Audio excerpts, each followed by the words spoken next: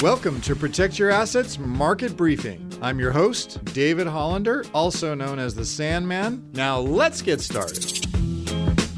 But just because Silvergate and Silicon Valley Bank are somewhat unique cases, it doesn't mean that the entire sector doesn't have other headwinds that they're facing. And this is where I want to get into this. So the cost of deposits has risen substantially, and what we call net interest margins are being compressed. Why is that? Well, you have short-term rates. This is what I keep talking about. You have short-term rates rising at a very extreme rate. We've never seen this before in this amount of time where the Feds raise rates so quickly. And so I had someone say this Thursday night at an event we did. Well, what about buying a one-year CD? I can get a 5% CD at the bank down the street. And we started having a conversation about, well, is that a good idea?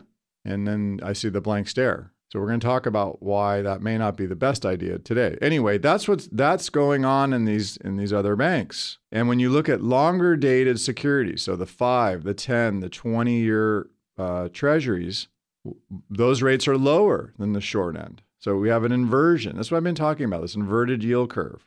So the business of banking is becoming less profitable, and that's due to the surge in short-term rates and the muted rally that we're seeing in longer term rates, the inverse, because that's where banks make their money is from the spread. So you give them money, you deposit it, they pay you X, they invest it and make Y. Well, if that doesn't work out, and Silicon Valley Bank was a perfect example of that, it didn't work out. The securities that they're supposed to buy to have on reserve didn't work out. And so now they're forced to sell them in an open market where they're worth less to pay people who are redeeming at the window, and they don't have the cash. They lost it in the street. It's gone. Figuratively, literally.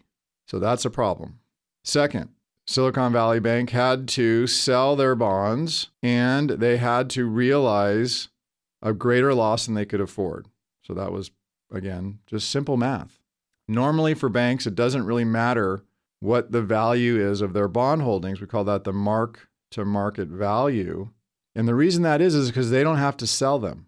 They don't have to redeem them. They can wait till they mature and then get that money back as long as, say, the Treasury is still around, which in most cases it should be, right? If it's not, we have a bigger problem. You can hear the Protect Your Assets Market Briefing on your favorite podcast app or as an Alexa flash briefing. Just search for Protect Your Assets Market Briefing. Links to subscribe free wherever you listen are at libertygroupllc.com/PYA briefing.